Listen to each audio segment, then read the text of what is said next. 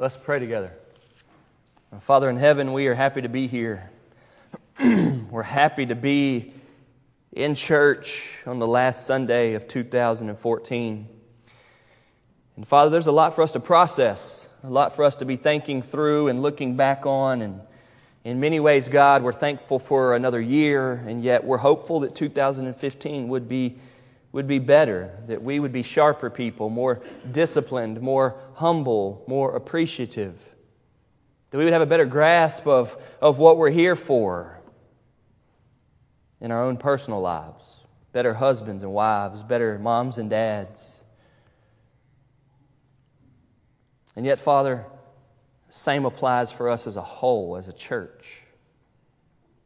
God, we don't want to go through the motions. We don't want to waste a second, a minute, a day. We don't want to waste a single relationship, not a soul. And so, Father, we ask today you would work in our hearts, and that the preaching of the Word through the Holy Spirit would change our lives. Father, we've heard voiced this morning several times how 2014 was such a great and blessed year from you for us, and that is absolutely the case. We are undeserving. We don't take it for granted. We are humbled. Yet, Father, we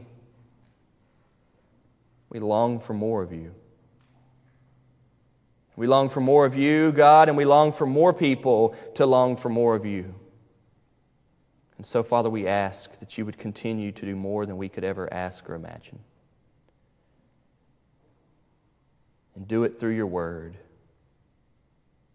And do it not to us, but to you, for your glory. In Jesus' name we pray, amen. If you would, turn in your Bibles to Acts chapter 17. Acts chapter 17. If you didn't bring a Bible today, that's okay. We ask you to use the Pew Bible there in front of you. That's the black Bible. And it'll be on page 1021, page 1021, Acts chapter 17. As we have been since about Thanksgiving, we are in between sermon series of me preaching through a book. We plan to start one here really soon, maybe even next Sunday, as I'll just get back to preaching through a book of the Bible. But until then, I'm just preaching on some things that I wanted to. And this Sunday morning, our last Sunday morning of 2014, I wanted us to revisit our church's mission statement. I want us to be able to understand what we're here for. That's what we have in your bulletin. What's the mission of First Baptist Church of Fairdale? And what are we here for? I want you to be asking that question. What are we here for? What's this church here for? What am I as an individual person here for? And what is this church located at 413 Fairdale Road, beside the funeral home, across from the Dairy Queen, right down from the high school and the Catholic Church, across the street from Tindor, First Baptist Fairdale, this church that many people recognize as being the church with a great location here in the small town of Fairdale inside of Louisville. What are we positioned here for? And with this property here, what does God have you doing involved with this place? That's what we want to get at. And yet we use this word mission because it's a good word. And you all know the idea of mission. Everybody can think of hearing somebody when they say, man, he's on a mission. He is determined, focused. He has his eyes set on the prize. He knows what he's going toward. And so often we do not think about our lives as being on a mission, or our church being on a mission. But today I hope that through the Word, God convinces you to be on a mission for the glory of God, to be on a mission for the advancement of the kingdom. It was several years ago, 2009 actually, a little bit over 5 years ago, when I became the pastor here. I was already in my 6th year at the church, serving as associate pastor, youth pastor, but then I became the pastor. And I realized that we didn't really have a mission statement. We didn't have one. And I didn't want to just come up with one and say, guys, I went and found us a good one. Here we go. And me try to get you all to buy into a mission statement. That takes a long time, and then oftentimes it's not very smooth, and so we didn't want to do that. So I just told you all that to come on Wednesday nights, and we're going to start having an open discussion about what a church like ours, what our mission statement should be. And so we started having open discussion on Wednesday nights. We'd spend about 45 minutes every Wednesday night discussing, and somebody raised their hand and say, well, I think it should have this in it. And somebody say, I think it should have this in it. And we'd take a few weeks and we'd process that, and then we'd try to put it all into a package, and then we'd say, well, I like this, I don't like this. And we'd say, well, I think it's getting a little bit too long. And somebody'd say, well, I think we got some big words in there that sound churchy. And somebody'd say, well, I like that because that's a biblical phrase, And we would go through all of that. And after quite some time discussing and hearing everybody out, we came up with this: that we exist to proclaim Jesus. I want to stop right there. There is the very heart of what our mission is: to be proclaiming Jesus to people. We want people to be hearing about Jesus through us. We want Jesus, listen to me, we want people to be hearing about Jesus through you. Okay? The First Baptist Church of Fairdale exists. We're here. Here's the reason why we're here: to proclaim Jesus. But we want to do that in a certain particular way, in a manner, in a style, in a way of life, with a certain attitude and character and persona. And here's what it is: and I want you to know that we spent a lot of time deciding should it be the word while. That's not just some word that's put in there, because while means that there's something else going on while Jesus is being proclaimed, okay? There's something else going on while Jesus is being proclaimed, and that is this: that both God and people are being loved and served. While you and I are loving and serving both God and people, we are wanting people to be hearing about Jesus. That's our mission statement. The biggest word in there is proclaim, and everybody knows what the word proclaim means. It means to say it out loud. It means to say it so that people can hear it. It means to say it with some assurance, and say it with some confidence, and say it with some clarity. Everybody knows what proclaim means. After that, the next biggest word or technical word is exist. And I think everybody knows what exist means. It means to have being. It means to have purpose. That's what exist means. And so this is a very simple mission statement, one in which you can ask yourself on a day-to-day basis, on a hard Monday morning at work, or on an awesome Sunday morning at church: do I understand why God has me here? I challenge you to exist for this purpose and for this mission. We exist to let people know about Jesus. And in Acts chapter 17, we have an awesome passage. It's pretty short, it's only 9 verses, in which we see this sort of existence going on with Paul and those traveling with him on his missionary journeys. Y'all know what the book of Acts is. It's this one book that kind of exists by itself in the New Testament that comes right after the Gospels, and it's not like the Gospels. It comes right before the rest of the epistles that are letters to churches. Okay? The 4 Gospels that begin the New Testament, Matthew, Mark, Luke, and John, are 4 different people giving their story of Jesus' life and death.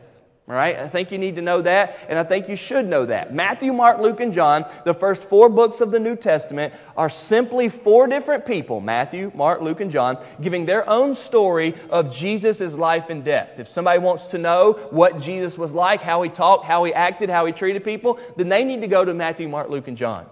Okay? Well, then almost the remainder of the New Testament are letters that are written by people, most of them to churches, some of them written directly to people. And those letters to churches give us insight on what God's apostles wanted the churches to know. And you and I learn a lot from those. And that goes all the way from Romans, 1st, 2nd Corinthians, Galatians, Ephesians, Philippians, Colossians, 1st and 2nd Thessalonians, those type of books. Those are letters written by an apostle of God to a church that you and I learn from. Well, in between the Gospels and these letters is one little book called Acts. It's the Acts of the Holy Spirit. It's the Acts of the Apostles. And what it is that's where God was beginning the church. We didn't have the Holy Spirit dwelling permanently in people until the 2nd chapter of the book of Acts. In Acts chapter 1, Jesus is still on earth, but it's in Acts chapter 1 where Jesus ascends up into heaven. You know that Jesus came, He never sinned, and He died on the cross, And when Jesus died on the cross for our sins, they buried Him in the grave. And 3 days after they buried Him in the grave, He came back to life, showing everybody this Jesus is King. He is our great God and Savior, and He is victorious over sin, death, and Satan. No, your sins, your death, and Satan, who's trying to bring both of those on you, cannot stop you from the one who has power over it, Jesus. And in Acts chapter 1, we have Him, and then He ascends up into heaven. And when He leaves, almost immediately after that, He sends the Holy Spirit. Now, He had told us that's what He was going to do, very clearly. And the Holy Spirit comes and now starts living in people.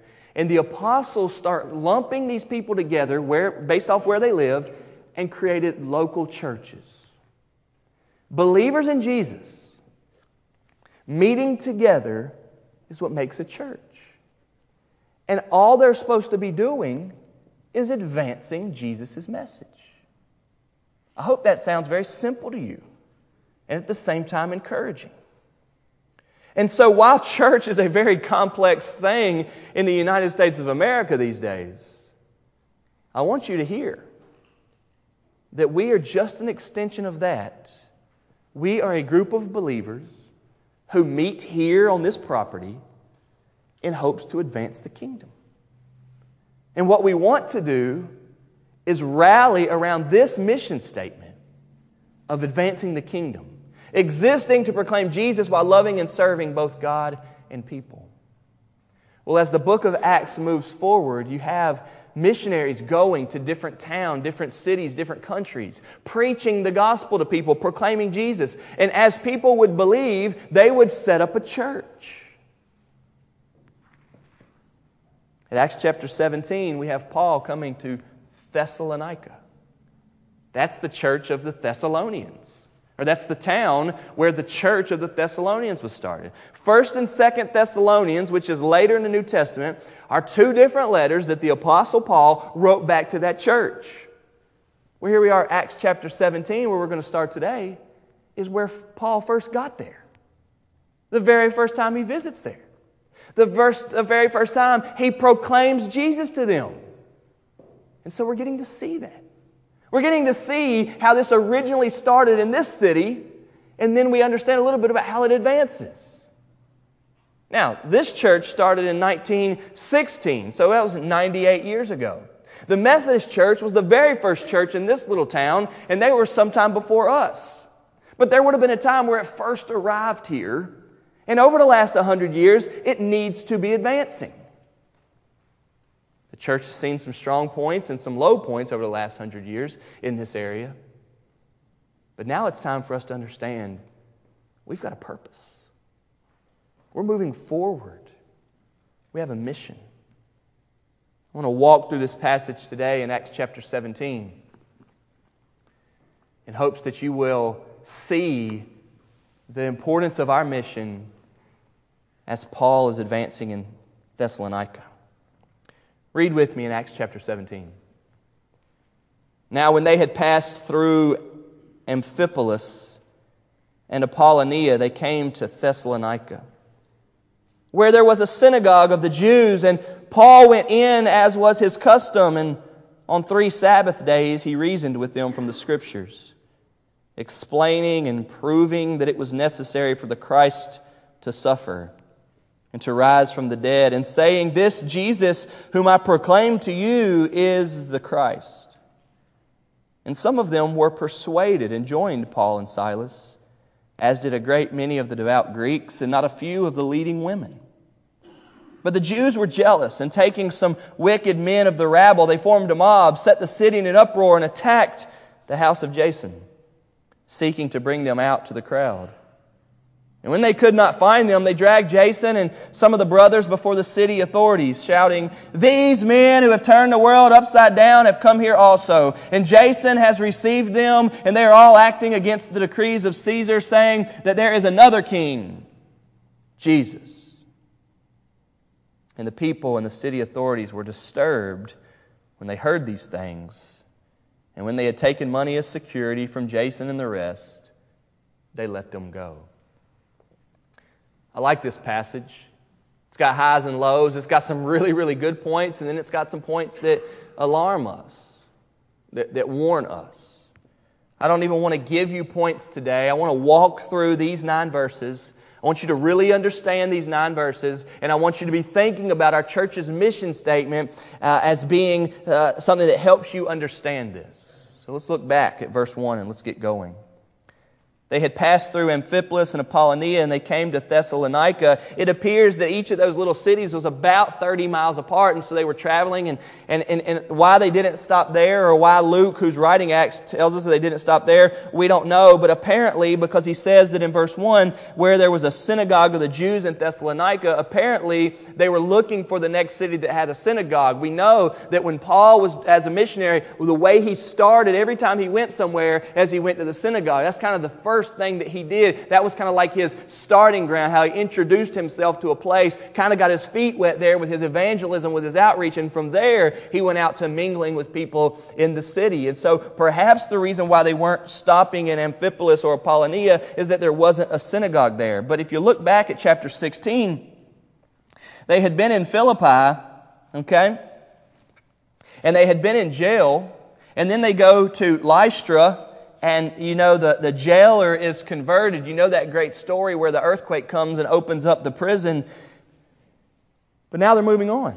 If you look at the very last verse of chapter 16, it says, "So they went out of the prison and visited Lydia. And when they had seen the brothers, they encouraged them and departed." They're missionaries. They're on the go. They're looking for the place that God is calling them to be, to settle down there and reach people and to make a difference. And then they'll stay there as long as they need to. They stay there as long as God is leading them to stay there. Their minds were wrapped up in this, that God has me here for a purpose and that God wants me to advance the kingdom. And so what they were mostly concerned about was not how did this best fit my life? How did this best fit what I'm trying to do with my life? But how does this make me work for what God is doing? How is God using me? And so you see them at times blowing through cities. You see them at other times saying, this is where we need to be.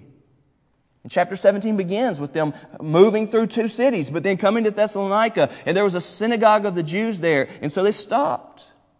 Verse 2 says, Paul went in, as was his custom. As I've said already, this is what Paul would do. He knew that the Jews were the religious people. He knew that the Jews were those who supposedly believed the Scriptures, believed the Old Testament. So Paul started there. Let me remind you a little bit about Paul. Paul was a Jew. Paul was a Pharisee before he got converted. He was a very religious man. Paul had no reservation of telling people that I was more religious than you. I was more holy than you. I was more pious than you. I was more committed to my religion and my God than you would be. He would brag in that way. But then he would throw it all out and call it trash because it was not based on the redemption that comes through Christ. It wasn't based off how little we're able to do for God. It was based off how much he was doing for God, and that's not real. Folks, listen, nobody worships God unless it is through an all-out surrender saying, God, have mercy on me. If our worship of God is based off of how well we're doing, it's not really worshiping God. Paul could identify with somebody whose religion was based off their good works. Paul could identify with somebody who was very committed and tuned into the Word of God, yet missing it somewhat.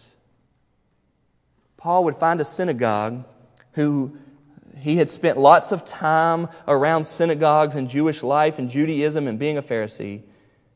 And it tells us here that this was his custom.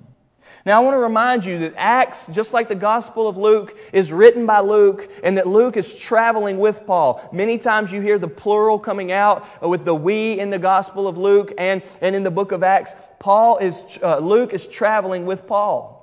So he knows very well that this was Paul's custom. But look what it says, verse 2. And on 3 Sabbath days he reasoned with them from the Scriptures. Now let's think here for a second. What is the Sabbath day? The Sabbath day is the last day of the week, Saturday, the day that they are supposed to be resting, the day in which no work is supposed to be done, and they're supposed to give attention to worship on that day. So 3 Sabbath days would mean 15 days. Saturday, Sunday, Monday, Tuesday, Wednesday, Thursday, Friday. Saturday, Sunday, Monday, Tuesday, Wednesday, Thursday, Friday. Saturday. 15 days is what 3 Sabbaths means. That doesn't mean 3 weeks. It means 15 days. It means Saturday to the Saturday to the Saturday. That's what it says. And it says that Paul was there, as his custom, reasoning with them from the Scriptures. Now let's think about this. In order to be reasoning with somebody, you have to be engaged. You have to be involved. You have to be having a conversation. You have to be going back and forth. You have to be saying, yeah, but what about this? Already this morning, I've met like several reasoning conversations with, well, U of L played terrible, and Chris Jones had a bad game, and UK was better than us. And then somebody said, well, UK had a bad game too. And there's reasoning going on, back and forth about it. Y'all know what that is? The Bible says here that Paul would get into the synagogue and be reasoning with people. Reasoning with them about the Scriptures. I love this in a person. I want to ask you, realistically, have you ever reasoned with somebody over the truth of God? See, one of the things I love about our mission statement is that it lends us toward an ongoing relationship while we are loving and serving people. In other words, there should be a whole world of people out there who continually are finding First Baptist Fairdale loving and serving them. In other words, this relationship is ongoing. And I get this idea that Paul was able to engage people in doctrinal or scriptural or God conversation and yet not drive them away.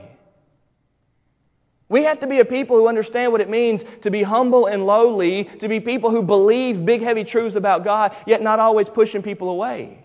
We can't be the people that at Christmas family time, we bring up God, tell them all they're going to hell, and next thing you know, nobody wants to talk to you. Many of you probably went into Christmas hangout time hoping to bring up Jesus, but it didn't go over too well. What was it about Paul that he was able to be there and they let him come back the next Sabbath? Don't you think that if it had gone awful that first Sabbath, that they would have said, don't come back? Or even if he did come back, as soon as they saw him walk in, they all went, oh, here he comes, the holy roller. But there's something about Paul in that he was able to get back there. He reasoned with them from the Scriptures. Reason gives us this idea that he was hearing them out. Listen, Jews have a good argument. They're tracing their religion all the way back to Abraham, Isaac, and Jacob. They're tracing their faith that they're committed to back to everything that you and I read in the Old Testament. That's good stuff. We believe the Old Testament. They say they believe the Old Testament. This isn't just, hey, you're wrong, listen to me. It takes some reasoning. You know what? If you're ever going to reach somebody or have an impact on a life, there's got to be some reasoning that says, I used to be wayward too. I used to be wrong. You know what? I'm actually still wrong a lot now. I used to be arrogant. I'm actually pretty arrogant still. I used to be proud. Still proud now. See, reasoning has to let people know you're not any better than them. You're not smarter. You're not further along. We're talking about truth. I want to help you understand this. I love you. I'm serving you in it. Paul is reasoning with them from the Scriptures. But notice here that Paul is just not talking about Scripture. Verse 3 says that in his reasoning from the Scriptures, he was explaining and proving that it was necessary for the Christ to suffer and to rise from the dead. If you underline or highlight in your Bible, underline verse 3. This is one you need to know. This is one you need to never forget. We don't just reason about the Scriptures. I certainly hope that you don't. We reason about the Scriptures because it was necessary for Jesus to die. You know why it was necessary for Jesus to die? Because, folks, we have sinned against the awesome God that made us. We have turned our backs on the one who loves us. We have said no to the one who forgives. And for that, it's necessary that we explain. We're not explaining how wrong people are. We're not explaining how right we are. We're explaining how Jesus had to die. Why He came. why He died, how He rose. We're explaining those things. We're wanting people to get those. We're not so much going back and forth on why we think Baptists are the most right. We are getting to the point of explaining to people that Christ must suffer and rise from the dead. Saying, and we have a quote, look here. We have a quote of what Paul would say in the synagogue week after week, Saturday after Saturday, in a reasoning dialogue with people in front of others with listening ears. We have a quote. I find myself a lot wanting to say things that Jesus says, but here I want to find myself saying this to people around here. We have a quote from Paul. This Jesus whom I proclaim to you is the Christ. That means Savior. Christ isn't His last name. I hope you know that. That means Savior. He's the Savior. Folks, every time you find somebody depressed, down and out, in their sins, guilty, upset, rebelling, going wild, going off the deep end, hating life or whatever, anytime you see that, in your mind you need to think, they need a Savior. In your mind you need to know they need a Savior. Point them to Jesus who is the Savior. Listen, I'm telling you, this Jesus that I've been trying to live out for you, I'm not doing a great job at it, but this Jesus that I'm telling you about, He is the Savior of people like you. He changes lives. A quote. Paul in the synagogue, Saturday after Saturday, reasoning with the Jews, explaining the Scriptures with them. What an awesome passage. Man, I sure wish we could have a video of that. I sure wish we had an audio recording of what that was like. But Luke gives us a quote. This Jesus, whom I proclaim to you, He is the Savior. Folks, we've got to point people to Jesus. And our mission statement says that very thing. The very word proclaim is a quote from the Apostle Paul, the greatest missionary ever, in the synagogue in Thessalonica that later formed a church. The very words Paul says are the very thing you and I want to be about. This Jesus we proclaim, just like Paul did. And it worked in the book of Acts. God used it. Many churches were formed. Many people were converted. But notice, He took it quickly to the cross. Christ was to suffer and rise from the dead.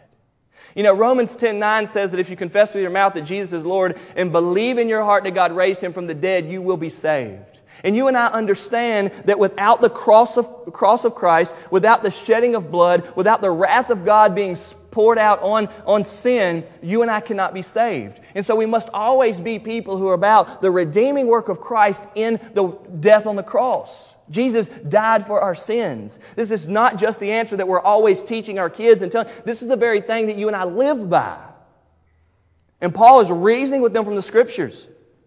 We know that many Jewish people understand the Old Testament really well, but they don't understand the redeeming quality of it. Do you remember in Acts chapter 8, this is just about 9 chapters in this book, you have this man in his chariot reading the book of Isaiah, and it's talking about the suffering servant Jesus. It's talking about the one who was slain, and Philip walks up and says, "Do you understand what you're reading?" And he says, "Well, how can I?"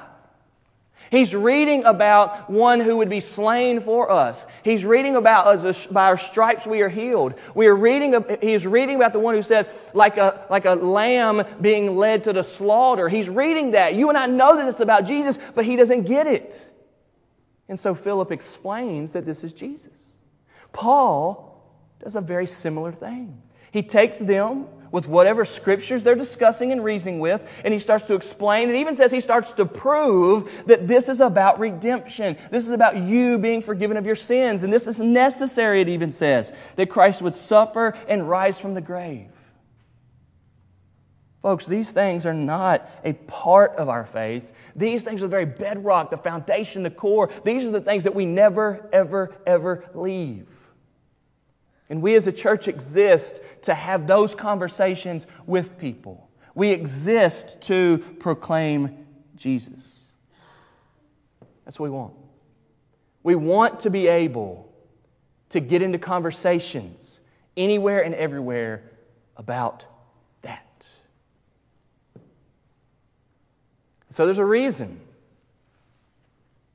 why we go to Pick Pack or Shack in the Back, or the post office, or the barber shops around here on a regular basis, so that we learn those people's names, so that we get their faces, so that we know their lives and know their stories. It's not so we can say, man, I live in a good old town where everybody knows everybody. And it's all good. It's not it. Because as we know, it comes and goes too quickly. Life is passing us by. Those small pleasures and joys will be gone too soon. We do all of that we might have a conversation with them about Jesus suffering and dying and living again. We do all of that we might tell them about Jesus. And Paul is doing this very thing. At verse 4, keep going.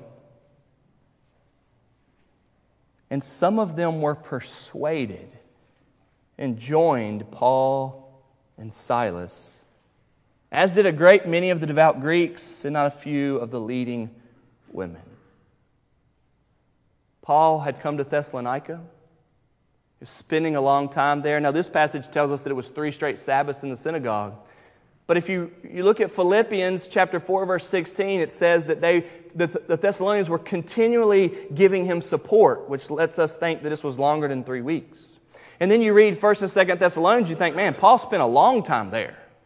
So we're going to think that Paul was in Thessalonica for quite some time. But this just says 3 straight Sabbaths. All right, with that said, look what it says.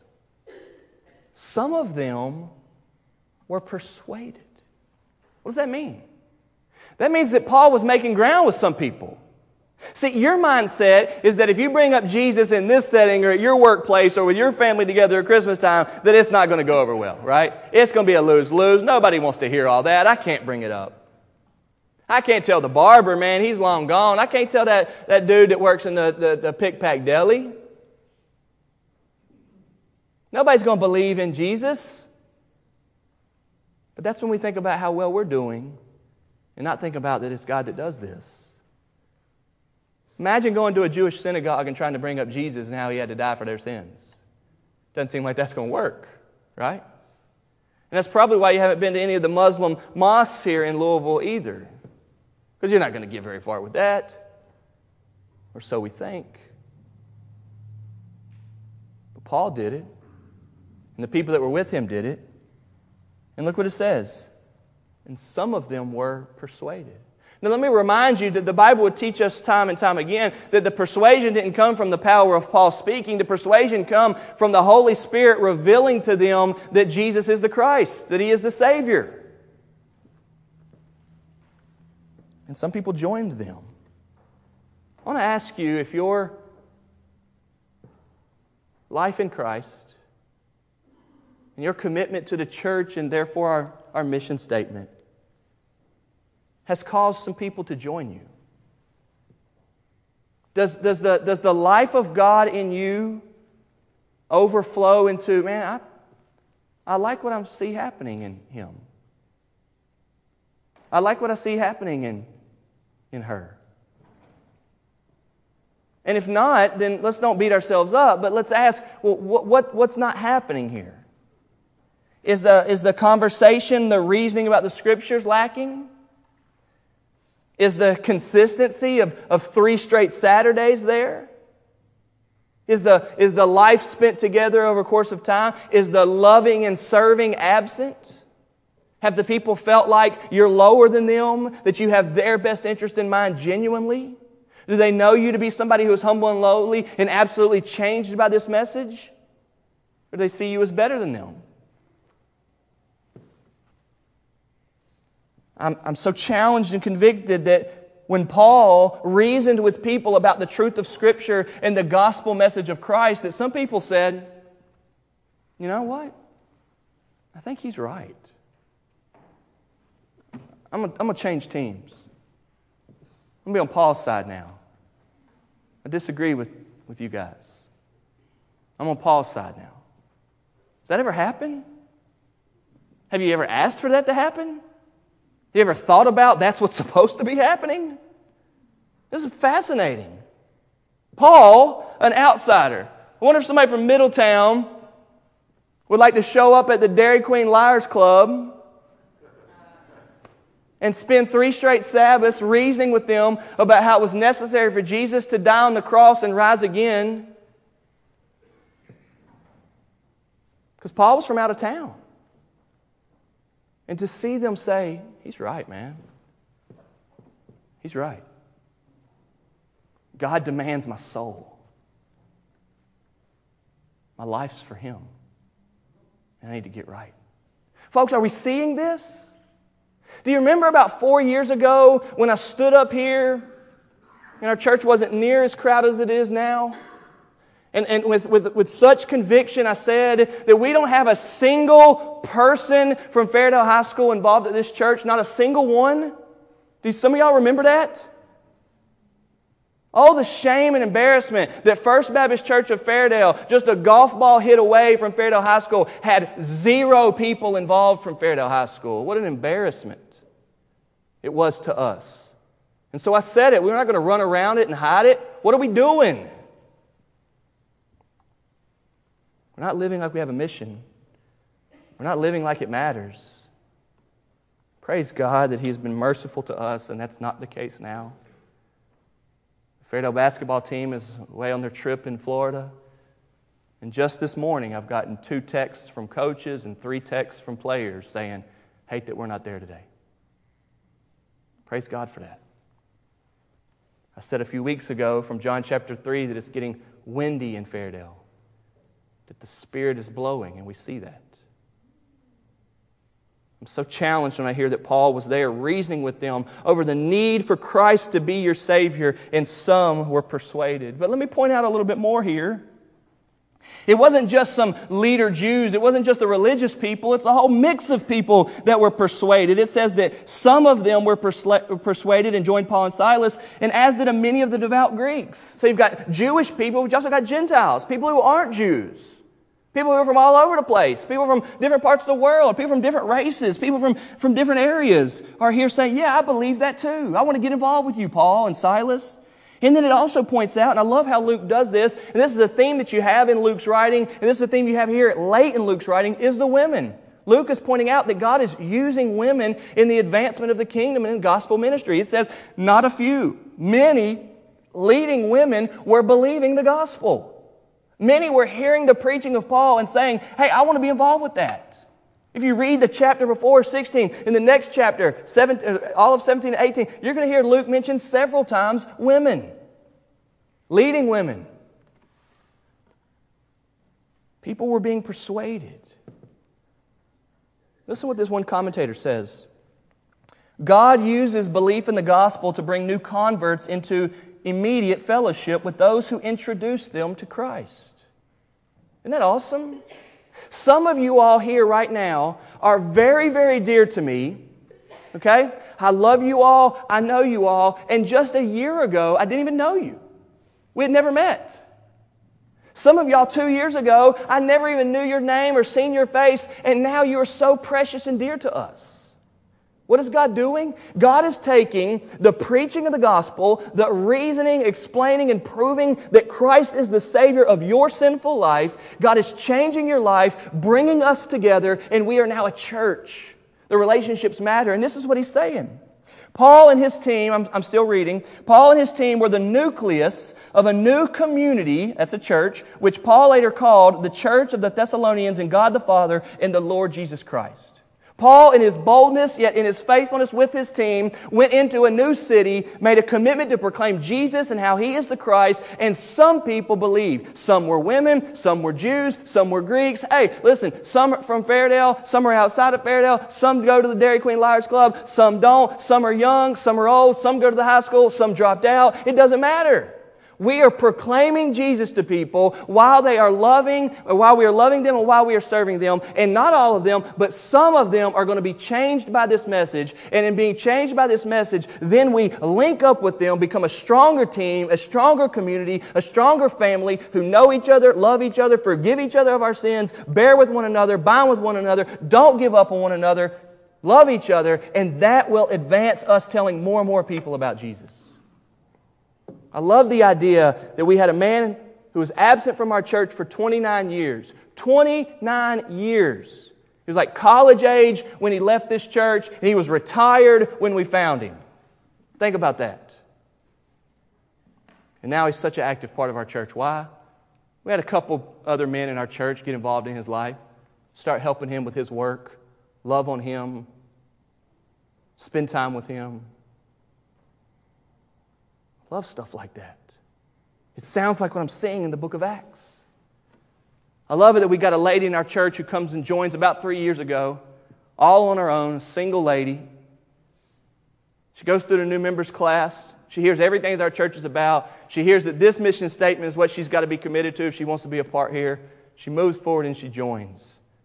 And now almost any given Sunday, she's got 8 or 9 people, most of them in her family, sitting with her. It's awesome. The Bible teaches us that if Christ is what our lives are centered on, that there will be some other people joining us. This is the hope that we have here in Fairdale. It goes on, though, verse 5. But the Jews were jealous.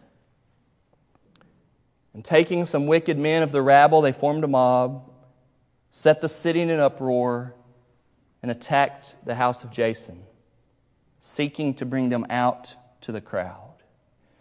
Folks, we can't miss the obvious message. This is just the way it goes. While some are excited and some are believing and some are persuaded and some are wanting to join up with us, the reality is that some aren't. We know that. That's why we're not upset when that happens. At least I hope you're not. There's been many a times where I've had parents say, no, I'm sorry, you're not going to be going to that church. I don't want you hanging around Josh and those people. One of the most well-known kids in this community was a star at the high school, started attending the youth group here when I was youth pastor. A few Wednesday nights he came, he heard messages like this. He came to me afterwards, sat down in my office, was crying and said, I need to be saved from my sins. I want to become a Christian. That young man believed on Christ. Many of you that were in the youth group remember this. It's not been back. His parents told him no. Not allowed to go to church there. We don't want you involved with that. Folks, sometimes there's a response that goes that way. And the Bible's not holding back from that.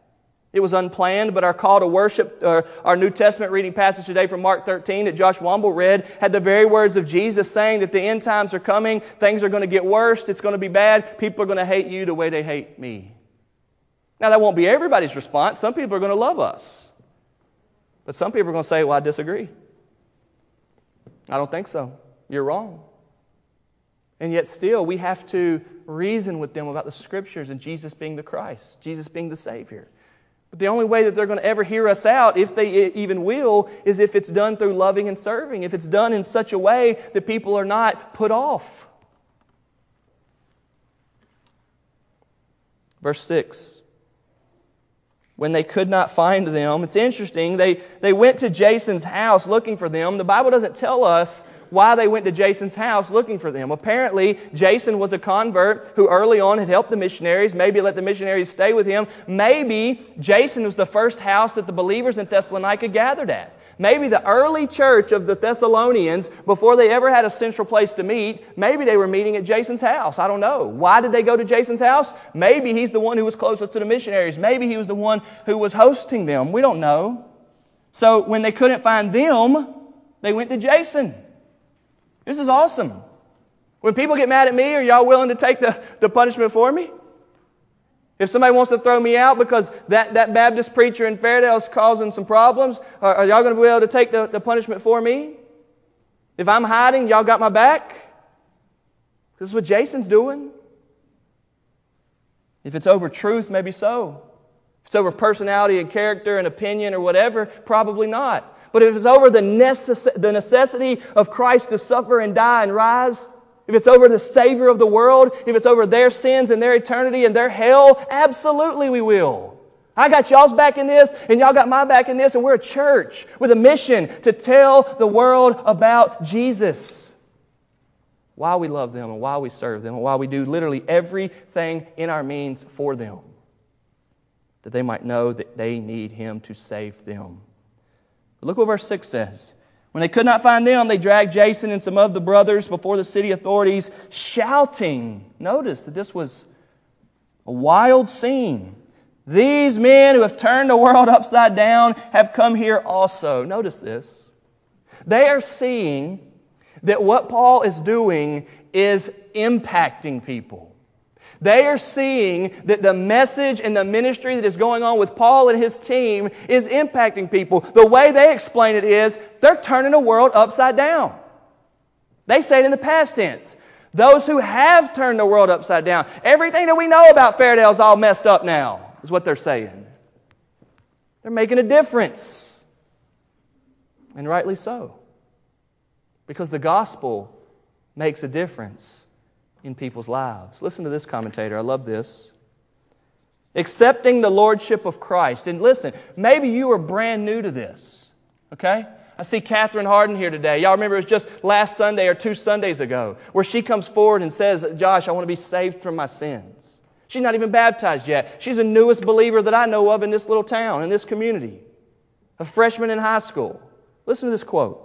Accepting the lordship of Christ would mean new priorities and loyalties for those who became disciples. It would lead to the transformation of personal relationships, business and personal ethics, social structures and ambitions, new attitudes towards other religions, and changed ways of relating to Caesar and his representatives.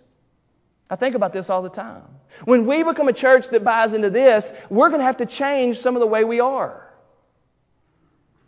In the way we treat people. In the way we treat those who wrong us. In the way we treat the leaders in the community who are clearly not in agreement with us.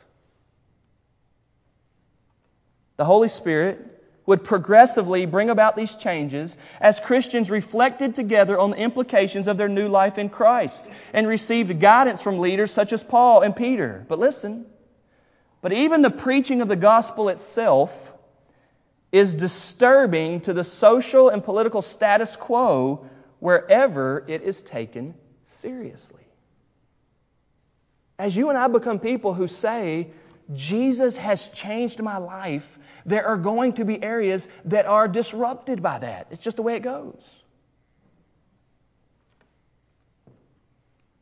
We change the way we deal with sexual relationships. We change the way we talk with filth being removed. We change the way we talk with being genuinely humble and serving to people. We change the way we are not offended by every little thing. Get over it. Get tough. Have some thick skin. Don't let everything that somebody says or does in the world bother you. You're tougher than that. They need a Savior. You've been forgiven. Learn to forgive. Changes happen.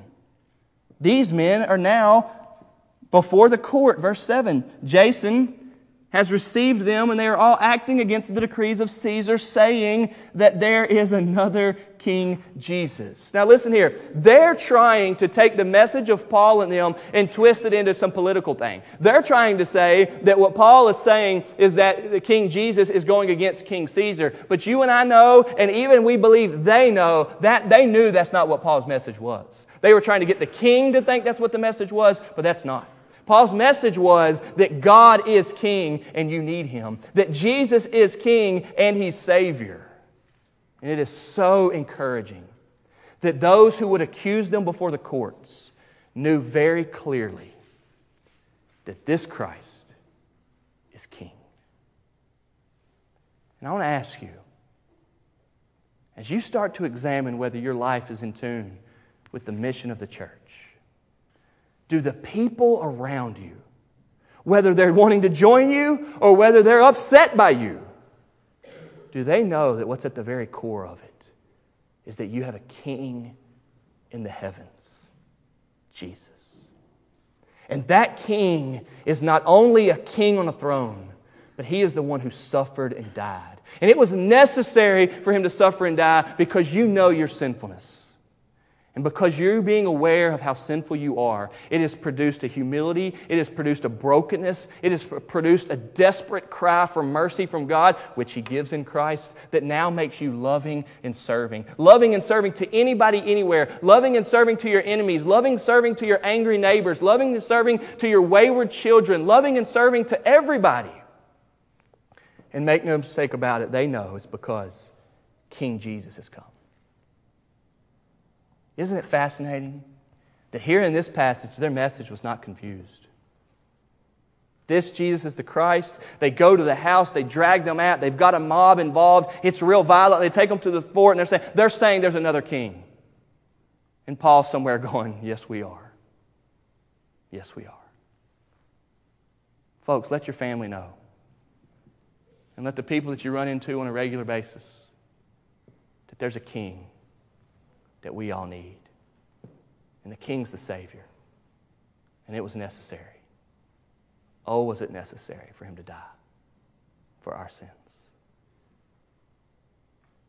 As we end 2014 and we all start thinking about 2015, may we be able to say, I have a purpose.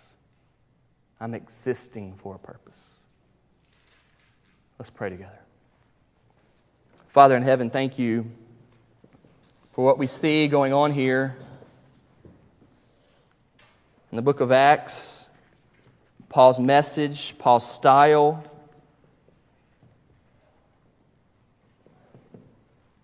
Yet his commitment to the Scriptures and to the truth, and the fact that some were joining him.